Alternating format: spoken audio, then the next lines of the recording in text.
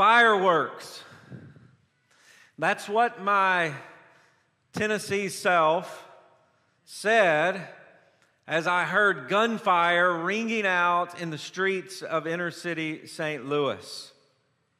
I didn't want to believe what I was hearing, which was gunfire. And so I grabbed my wife and a student who was with us, and we were out doing evangelism in inner city St. Louis on a mission trip. And we literally jumped into bushes out of fear. We didn't know what else to do. We saw people running for cover, and so we found a hedge of bushes, and we got behind them, and we were hiding, and we were just waiting for the church van at some point to come pick us up, and they eventually did.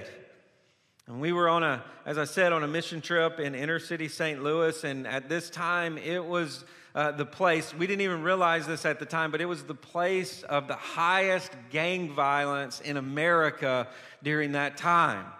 And we took a mission trip there. And on that day, someone had decided, they had woke up in the morning and they had decided they were going to rob a convenience store. Well, the convenience store owner said, "Not today." And when they came in and they tried to rob the convenience store, the store owner just pulled out a gun and began shooting in the air and shooting at the people. And this is the gunfire that we heard as we were running for cover. Well, it just so happened a few streets over, my friend Wayne Cole, some of you have met him. He spoke here on Mother's Day, I think last year. He found himself in a similar predicament. He had been sharing the gospel on a street that we were told was run by a certain drug dealer. And I don't remember his name, but we were sharing the gospel on his street without permission. And someone had come up to him and they said, "If you're going to share the gospel here, you need to talk to this guy. You need to meet with him." And just the way Wayne is, he's really not scared of anything. He said, "Well, what's his name? Where does he live?" And the people pointed to a crack house, really a crack house down the street. And they said, "You need to go knock on the door and you'll have to go in and you'll sit in the living room and you'll wait for this guy to come out. And you can meet with him to get permission to do whatever you church folks are doing here." Now, at that point, I would have been done. I'm not doing that. That's not something I would take part in. But that's not Wayne. He went down the street, knocked on the door, and went and sat in the living room of this drug dealer in this crack house. And he had a meeting with him and negotiated with him. And finally, we were given permission for the rest of the week to share the gospel on this street. The only thing they told us is, when the street lights turn on, you guys have to leave because you may get shot. And every night when the street lights would come on, all the kids in the neighborhood, they would run home, and it was time for us to get out of this neighborhood. And so these are two stories that were happening virtually simultaneously. And what was interesting is our meeting back at the church as we tried to decide what we were going to do. Wayne and his group showed up, and we asked them, "How are you guys doing? You know, we heard gunfire today. Are you guys okay?" And Wayne said, "Yeah, we are great. We just left the crack house."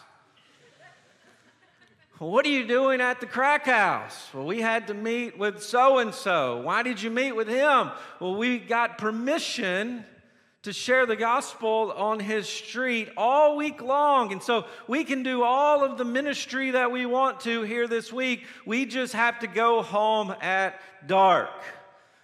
Now, I was humiliated in that moment because up until that time, I had been talking to the group about changing plans for the whole week. I had decided this is too dangerous. We need to go. We need to go to another place. You know, St. Louis, Missouri, there's Six Flags. Let's go spend the week at Six Flags. We can call it fellowship and fun. It'll be great. We can even find a church that needs some painting somewhere, but we've got to get out of this place.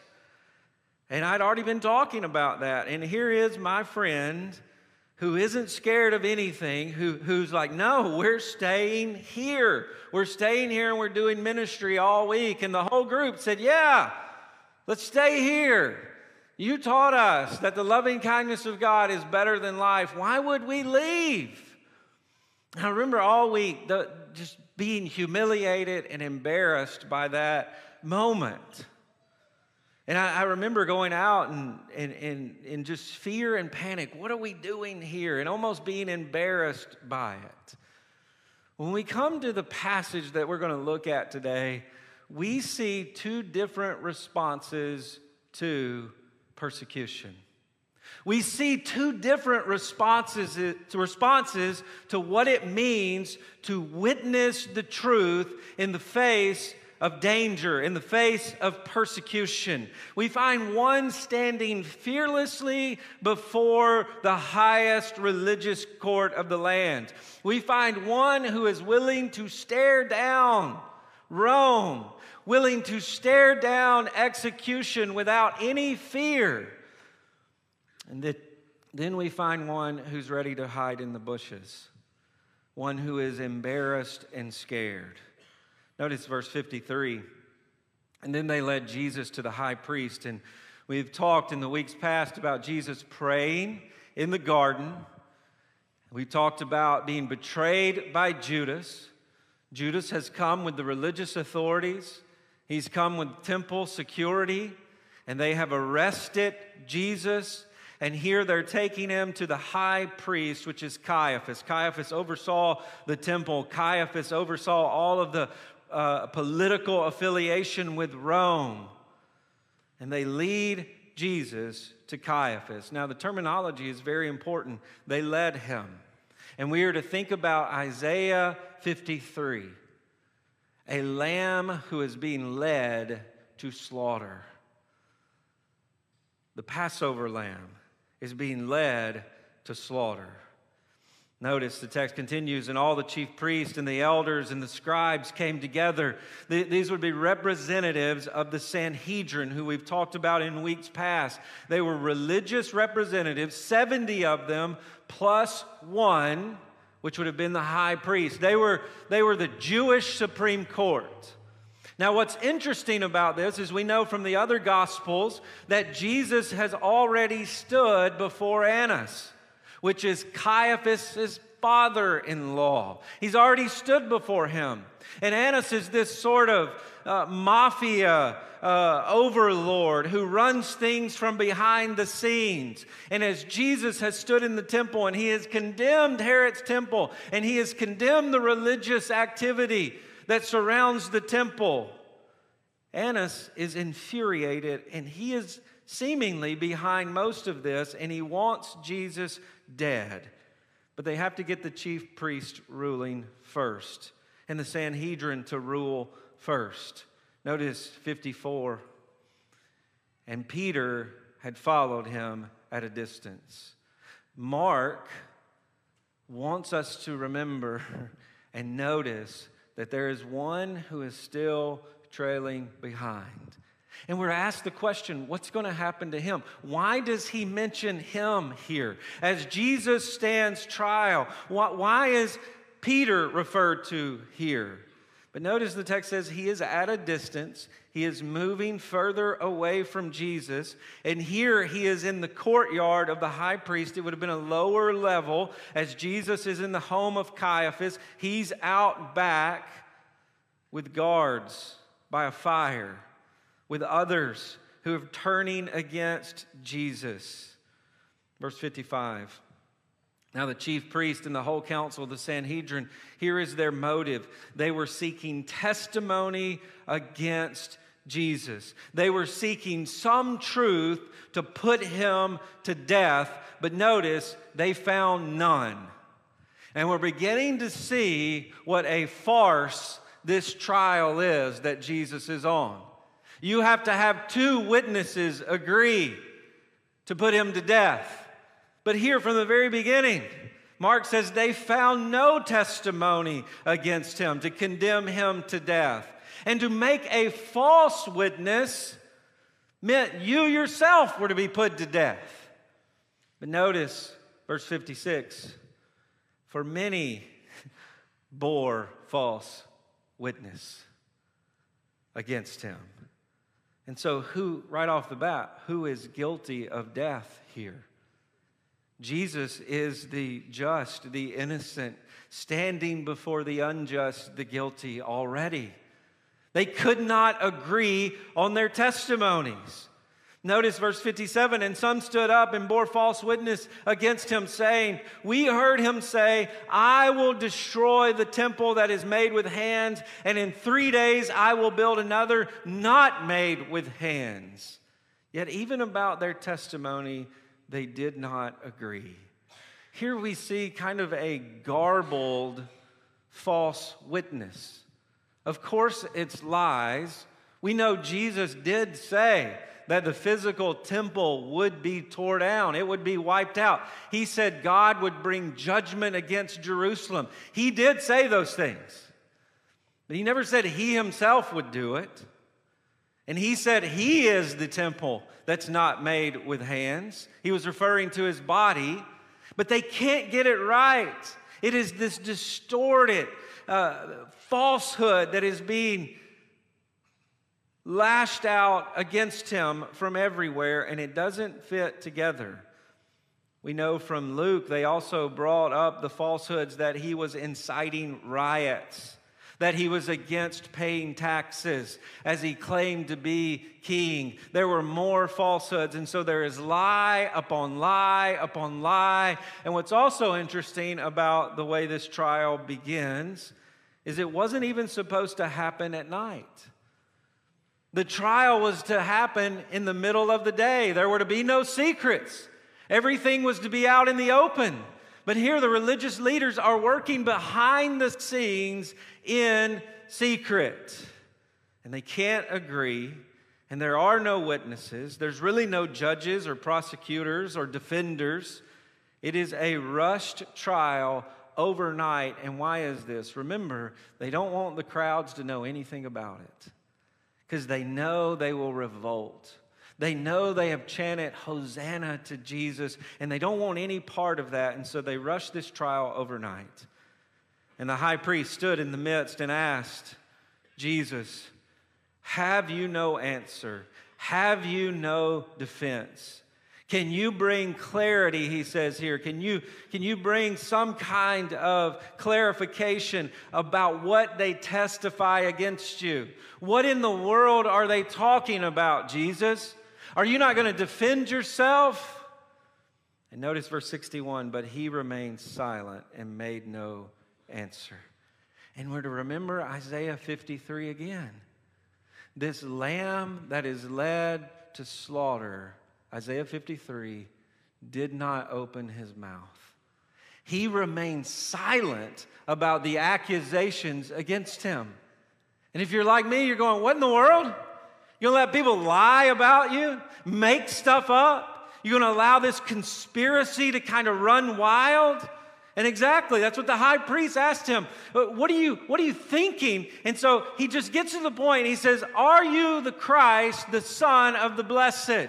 If you're not going to agree to any of these other things, you're not going to admit any of these other things, let's just get to the point, Jesus. Are you the Christ? Are you the Son of the Blessed, the highest one? Are you God's Son? Are you God's King? And notice Jesus said this, I am. And we are to think about Exodus. As Moses stood before God and said, who am I supposed to tell them who you are? What is your name? And God said, I am who I am. And here we see the I am in flesh, which means I do everything that I say I will do. And here we see him doing everything he said he would do as the Christ, as the Son of God. But he goes even further. He says, you will see the Son of Man. You will see me seated at the right hand of power and coming in the clouds. He says to the Sanhedrin, You look pretty in your robes. You got all this power. By the way, you're hiding at night. And right now, you stand as judge over me. There is a day coming when the sky will open and the Son of Man, the Most High, will stand in judgment over you.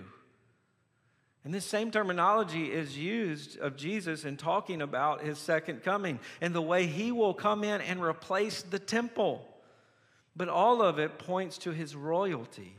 He is a higher power than them. And Jesus leaves no doubt who he is. But we see here, he is in total control of the situation. Remember throughout Mark, when people are asking, who is this man? Who is this man who casts out demons, who tells winds and waves to obey him? Who is he? And it's almost kept a secret until this moment where Jesus declares with great clarity who he is. I am the Son of Man. I am God's King. And he doesn't hold back in any way here. He unleashes it because he's in control of the moment. He knows at this moment, as he tells the truth, he knows what's coming next. This is the moment that he steps up and says, that's who I am. If you guys want to kill me, by the way, you're making a mockery out of this trial. The trial is fixed so that they win. They are cheating, and they can't win cheating. They can't win their fixed trial. They can't even get it together. And by the way, Jesus hasn't lied at any time. If you just asked him, he would have told you who he was. But they're so clumsy, and Jesus is so direct. And one of the things we see here is that the truth is more scandalous than even the false accusations. Well, we heard you said don't pay taxes. We heard you claim to be king. We heard that you were going to revolt against Rome. We heard that you were going to tear down the temple and build it back. We can't agree on any of those things. Well, Jesus says, let me tell you something even more scandalous than all that. I am the Christ, and I will judge you. Of all the things that you can get in a back and forth with people about these days, this is more scandalous, that he is the Christ. And maybe that's why we don't like to talk about this. A lot of times you get in conversations with people and, oh, you're a pastor. What kind of pastor? We're a Southern Baptist church, so that means that you're a conservative Christian. Yeah. So you believe abortion is wrong? Yeah. So you believe that God determines gender? Yeah. So you believe that homosexuality is a sin? Yeah. So does that mean that you hate women and you hate the LGBTQ community? Does that mean that you hate all these people? No, not at all. But let me tell you something even more scandalous than all of those things. I believe that Jesus of Nazareth is the Son of God, the Christ, and that he has come and he has died for your sins. And if you do not believe in him, no matter what your sin is, no matter what your worldview is, if you do not believe that he died for your sin and is raised from the dead, you will be judged by him. That is more scandalous than any sort of debate, cultural debate that you can get into it with anybody with. But I wonder why we don't just declare the truth. Maybe it's that it's more scandalous to us than the world. Do we believe the truth that he is the Son of God and that we will stand before him and give an account to our witness? Notice verse 63. And the high priest tore his garments. Now, this was a sign of judgment. And specifically, it is a sign of heresy or a high offense to the court. It would have been so everyone could see this is the last straw. What he just said is too much. And this would have been a sign of blasphemy, of despair. In the context of the court, in the context of the temple, no one could declare blasphemy. And no one could declare that they were God themselves. And so before everyone, this is horrible. And this man deserves to be torn and condemned and separated from God. And he says, what further witnesses do we need? We don't need anyone else to try to tell us the truth because he told us the truth. And he says to everyone there, you have heard his blasphemy. What is your decision? And so in a formality, the high priest looks to everyone else and says, what's our decision going to be? Well, everyone knows the decision because a heretic, a blasphemer, was to be stoned to death, was to be killed. And here they know what's coming. And notice they all condemned him as deserving to die for his blasphemy. And some spit on him and to cover his face and to strike him. What they do here is they begin to spit into the face of Jesus the Christ, the Son of God. They begin to treat him as a communal criminal. They begin to treat him as a blasphemer that deserves to be humiliated in this way. And spit is running down his face, and as spit is running down his face, they cover his head almost to say, we can't look at you anymore. And then they begin to hit him. They begin to punch him in the face. And as they strike him, they say, prophesy. Which means, tell us who hit you if you're such a prophet. So where's all your little magic tricks now? Surely you know which one of us just punched you in the face. Surely you know which one of us just struck you. You're a prophet. You know all things. And they begin to unleash upon him fury and whip and beat him. Now as we read these moments headed to the crucifixion, and we have these images in our mind, Jesus being mocked as a fake prophet, a fake king, we begin to cringe. And we begin to feel sorry for him. There's an emotional response that goes on here that is good. We have to remind ourselves that Jesus is a person and that they are rejecting a flesh and blood person. And we have to remind ourselves what that rejection looks like in flesh and blood as they punch him and they spit on him. This is what rejection of Christ looks like. When you reject Jesus, you're not just rejecting someone's bullet points on a gospel tract. You're not just rejecting a religion, a worldview, someone's opinion, someone's theology, an ancient story of days gone by that's in a book. No, you are rejecting a person with a face, with a beard, whose hair follicles are pulled out. You are rejecting a person who had spit and blood running down his face. You are rejecting a person. And this gives us an even clearer picture of what rejection looks like, because Jesus is accused of blasphemy. And to blaspheme God meant to bore holes into God's name. And here we're faced with a question. If you're here today and you believe Jesus is the Son of God, he's not the blasphemer. It is those who are rejecting him. And they are about to bore holes into the name of God in flesh and blood. And that's what you do when you reject him. You blaspheme him. You say his name is profane. You say this person who is pure and just, that he is the one who is unholy, who is profane, and deserves to have holes born into him.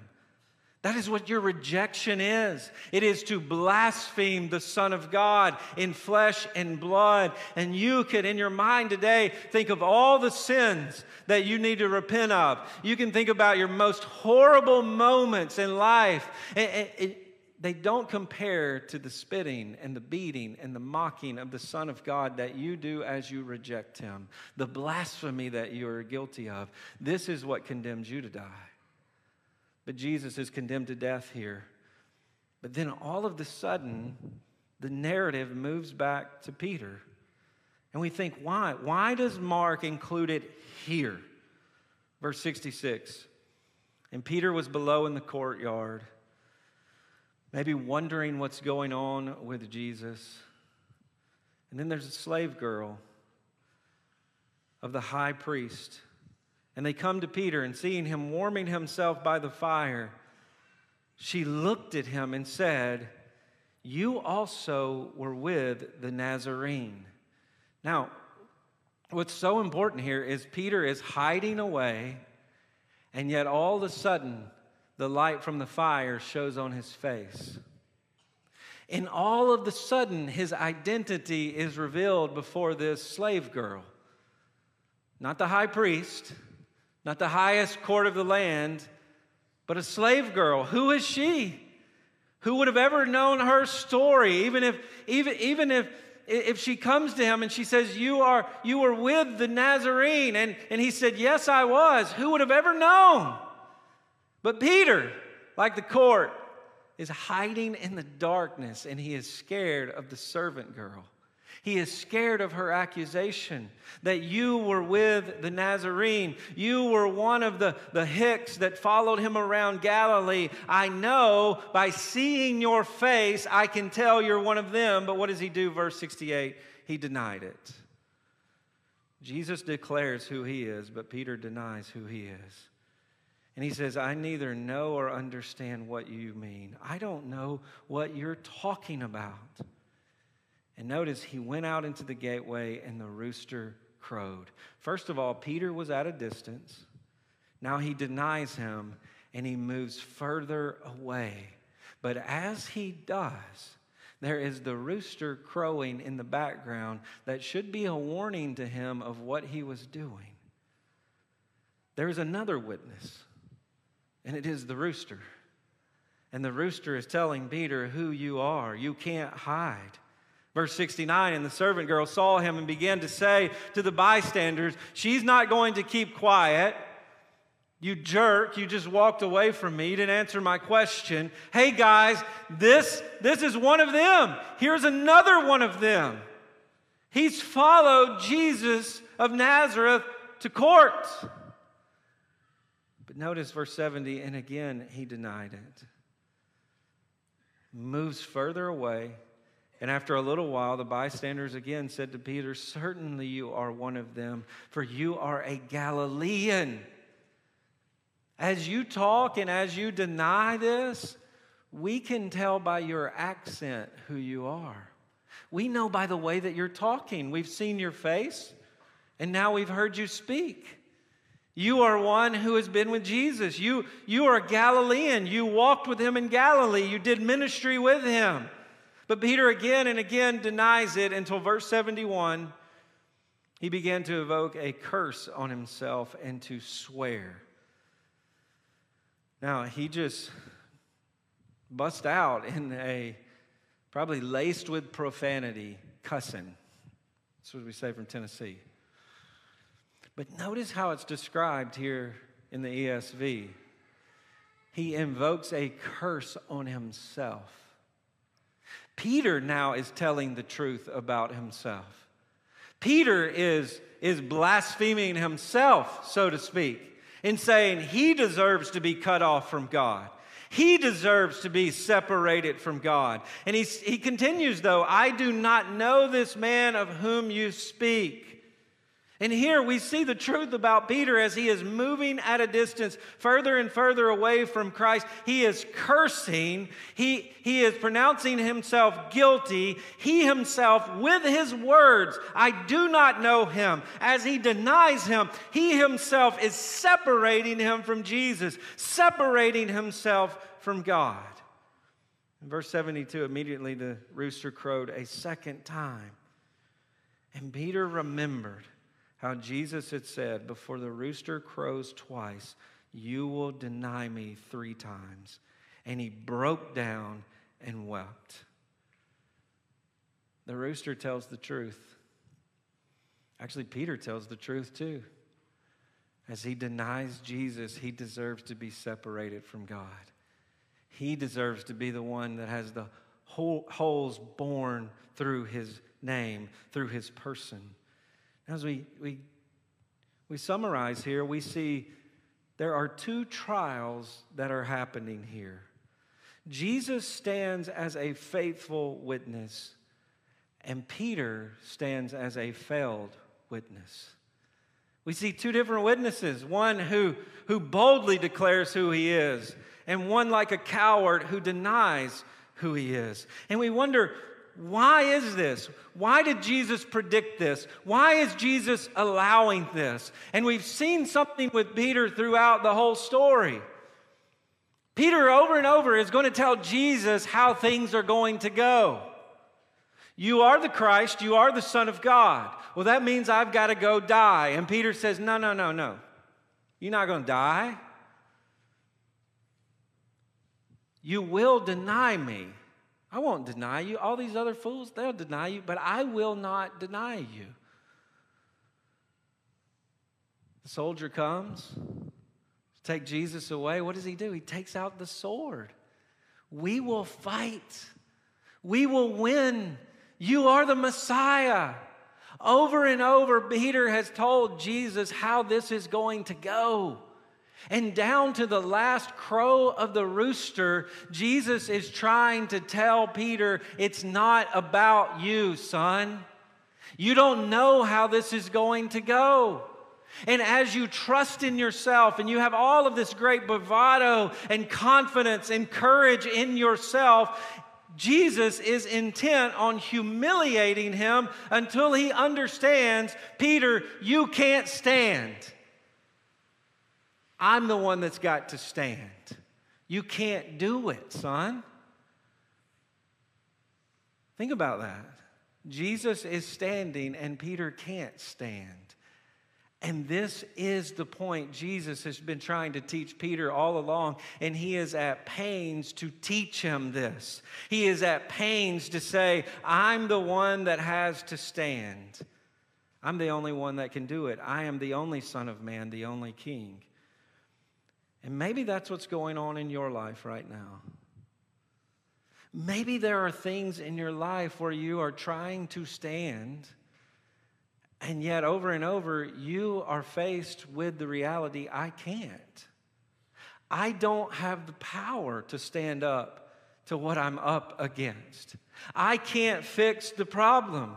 And maybe those things that you are pushing against with your worry, maybe those things that you are pushing against with your control, if I could just worry about it, if I could just manage my finances better, if I could just fight, if I could just somehow grab control of this situation, I can fix it. And yet the very situation you're fighting against is a gift from God to tell you, you can't stand. It's not about you.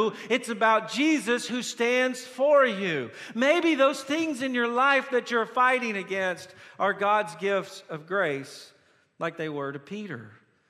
Maybe as you look at your life and you're trying to figure it out by your own wisdom, not His story. Maybe God's saying it's not about you.